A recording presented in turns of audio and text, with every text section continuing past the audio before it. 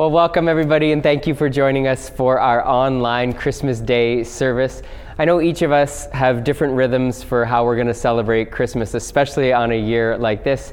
And for those of you who have chosen to join us for our online service, we know that it's been important for you to be at home with friends and family today. But thank you for making the time to worship with us. We got to sing a few carols, and I'd encourage you to stay tuned right through the end of the service today, as we're going to have a live performance of our original song, The Way You Came, as we close out our online service today. But I do have a reflection that I want to share with all of us for Christmas Day, and it's this: how are you making the space to listen for the voice of Christ today? There'll be all kinds of voices and noises that will dominate the airways for you. If you have kids, I'm sure they were up early. I'm sure there were squeals of joy when presents were being opened, and all kinds of shrieks and loud noises that will just dominate all of the airspace in your house today. Or maybe you don't have kids in the picture, but you all have family and you'll have friends that'll come and join in conversation. People will be catching up. People will be maybe sharing opinions that you don't really want to hear. The noise will dominate your life today, and there will almost certainly be no natural windows of time and space for you to hear the voice of Jesus. So again, our reflection question: how are you making space to hear the voice of Christ today? It was his voice that marked one man's life on the very first Christmas. And it was being able to hear God that actually resulted in the fulfillment of prophecies and a promise that God had made to him. And he challenges us, and his life challenges us to consider that if we would listen for the voice of the Spirit on this Christmas Day, then we will too indeed meet the Messiah. I'm not sure if Advent has been a tradition that you normally participate in your home. Sometimes we do it here at the church, sometimes we don't. But Advent is all about the anticipation for the arrival of the Messiah, and it's the 4 weeks leading up to Christmas. And the candles have different names and different traditions. But in every tradition, the last candle, the center soul candle in the middle, which we have going on here behind us, is the Christ candle. And last night in our Christmas Eve services, we had the opportunity to light thousands of candles together, but today we're just lighting one candle, and it's marking the arrival of Christ. It's the end of our waiting, and it's a symbol that we are anticipating hearing his voice in our presence today. So let's go to our key text, which is going to be found in the book of Luke, chapter 2, verses 25 through 38. I just want to make a note that we will be sharing communion at the end of our service today. And so however you would prepare yourself practically for that, and as well prepare your hearts for that, I just encourage you to be mindful that we will be doing that collectively in our online service. And we're finishing our series today on the thought of that we find beauty in simple things, and it reveals a depth that's only there if you can look past the humble outward circumstance and really see what's there when we see these examples of beauty in simple circumstance. And we've looked at the message of Christmas, we've looked at the music of Christmas, we've looked at the manger of Christmas, and then today we end on the Messiah, whom we find in the most humble of beginnings. And I want to offer 3 quick reflections for you on being open to hearing the voice of the Spirit of God on this Christmas Day, in order that we would prepare our hearts and our lives to meet him. So the first thought is that the Spirit prepares your heart to meet the Messiah. So just do a little audit for yourself. Why did you turn into an online service on Christmas Day? Is it because it's Sunday and that's what you do every Sunday, so there's a little bit of duty and you feel like you should be here? Is it because it's Christmas and you feel like there's tradition, I should listen to a message on Christmas Day? Maybe you're just listening with one ear as somebody's watching it and another side of the room, and you're kind of tuned in, but you're not really tuning in. Or did you tune in because you have a desire to connect with Christ on Christmas Day? We pick up our Christmas story, and we've been reading through the book of Luke all through this month, and we pick it up at the end of Luke chapter 2 with Simeon, and he's at the temple. And there would have been a mix of all kinds of people who were at the temple on that day. Some were there because of a duty, they felt they were supposed to be, and some were there because they had a desire to meet with Christ. And what makes Simeon unique is that he made a decision to live with anticipation of the coming of the Messiah. So let me read Luke chapter 2, verses 25 through 26 for you. It says, "At that time there was a man in Jerusalem named Simeon. He was a righteous and devout man. He was eagerly waiting the Messiah to come and rescue Israel. The Holy Spirit was upon him and revealed to him that he would not die until he had seen the Lord's Messiah." So I have three things that really pop out of that text for me. The first was about his lifestyle. It says he was righteous and devout. He was an individual who had determined to live in a way that cleared all the other things out of his life so that he was able to hear the voice of the Spirit. I don't want to get lost in this detail here today, but so many times our hearts aren't in the place to hear the voice of the Spirit because they're full of other things. Other things tend to get in the way. And living a righteous life or a devout life, like the scripture describes Simeon, it doesn't make God love us anymore. God just loves us. But what it does is it prepares our hearts. It prepares our minds to be able to meet with God, hear his voice. And part of the reason why Simeon meets with the Messiah on this day is because of the righteous life he was living. The second thing I see in that little text I just read is that he was eagerly waiting the arrival of the Messiah. I know this afternoon when I am driving to my in-laws' house about an hour outside of the city, they will be on the doorstep, they will be waiting, they will be so excited, even though it's cold outside. There's this anticipation that family's coming home for Christmas, so there will be joy and excitement that's all bubbling over. There's nothing that brings them greater joy than when family comes for Christmas. That's how I would describe eagerly awaiting someone. Again, let's go back to that reflection we had at the beginning. Why are you here? Why are you listening to an online service on Christmas Day? Is it out of responsibility, duty, or is it a devotion because you're eagerly awaiting to hear the voice of God?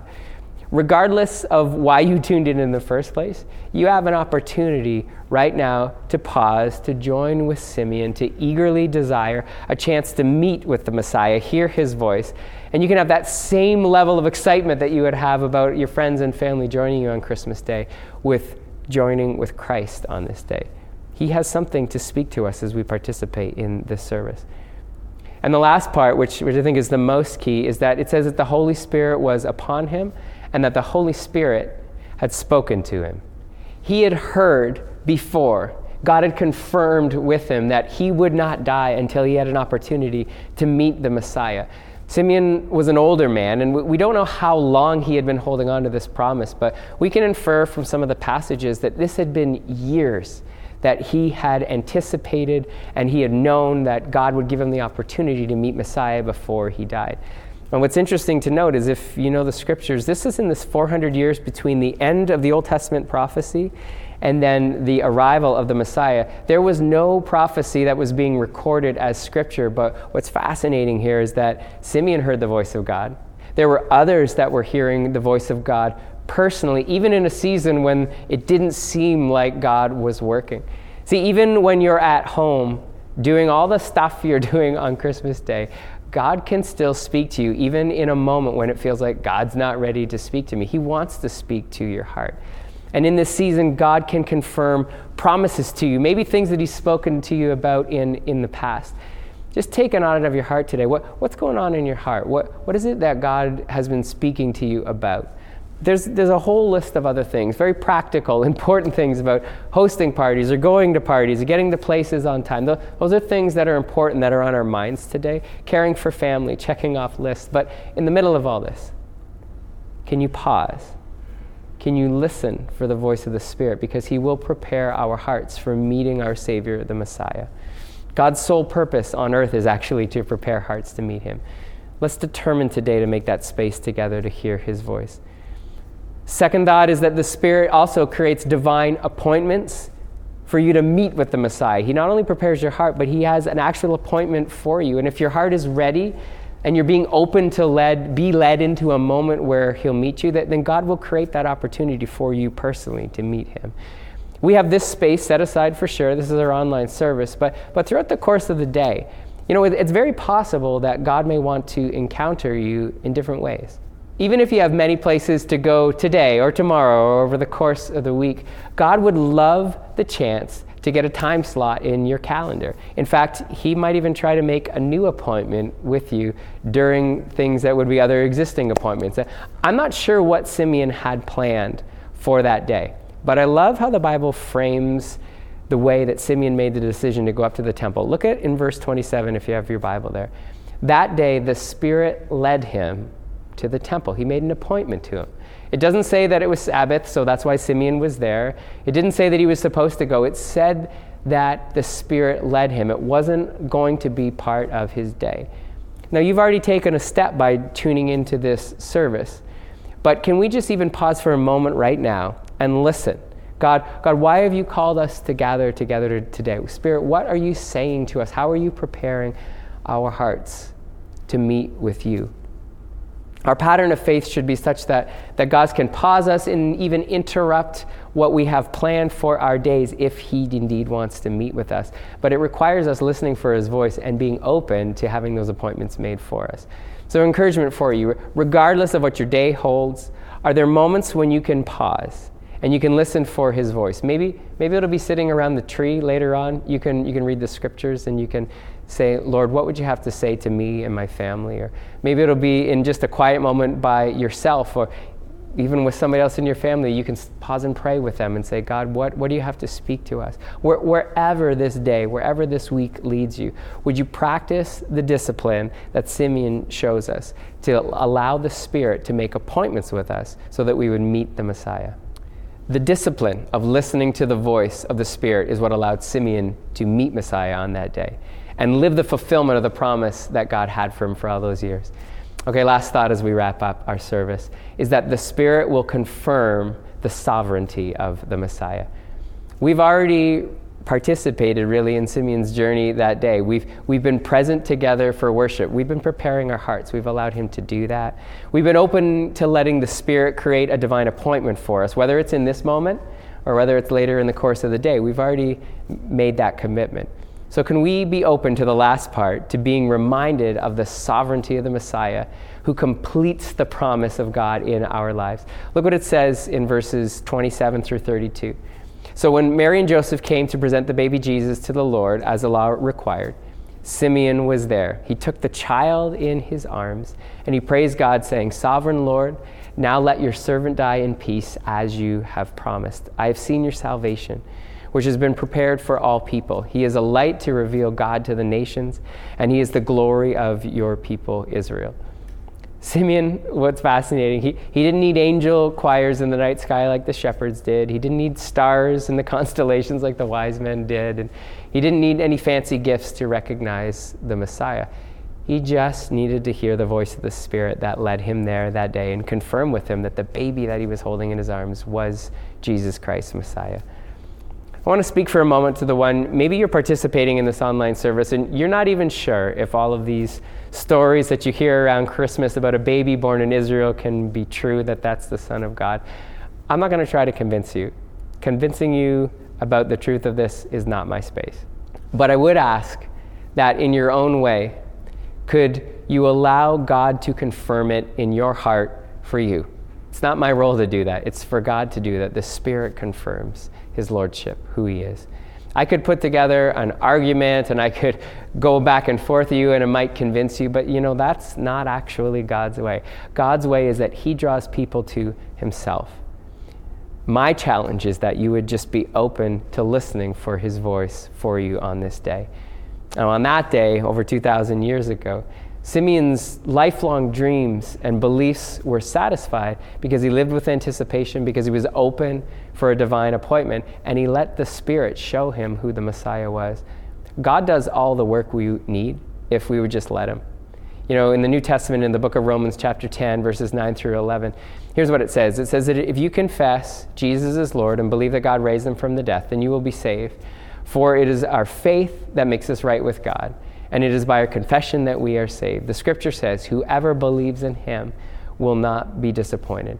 And if you're participating in this online service today and you're feeling something inside, you're feeling like you're hearing the voice of the Spirit, maybe for the first time, I'd encourage you to go over to our website. It's very easy, portico.cc/yes. There's a little video on there that talks about what it means to put your faith in Jesus as Messiah for your salvation. You can watch that video, fill out the little form there, let us know that you made that decision today. Somebody will give you a phone call later on or send you an email and we'll be able to pray with you and just celebrate with you that you made this decision today on Christmas. But for all those who already believe, we're going to participate in a church sacrament, the discipline of connecting ourselves in an intimate way with our Savior and Messiah through communion. So you can get those elements ready, or you can just pause for a moment if you need to.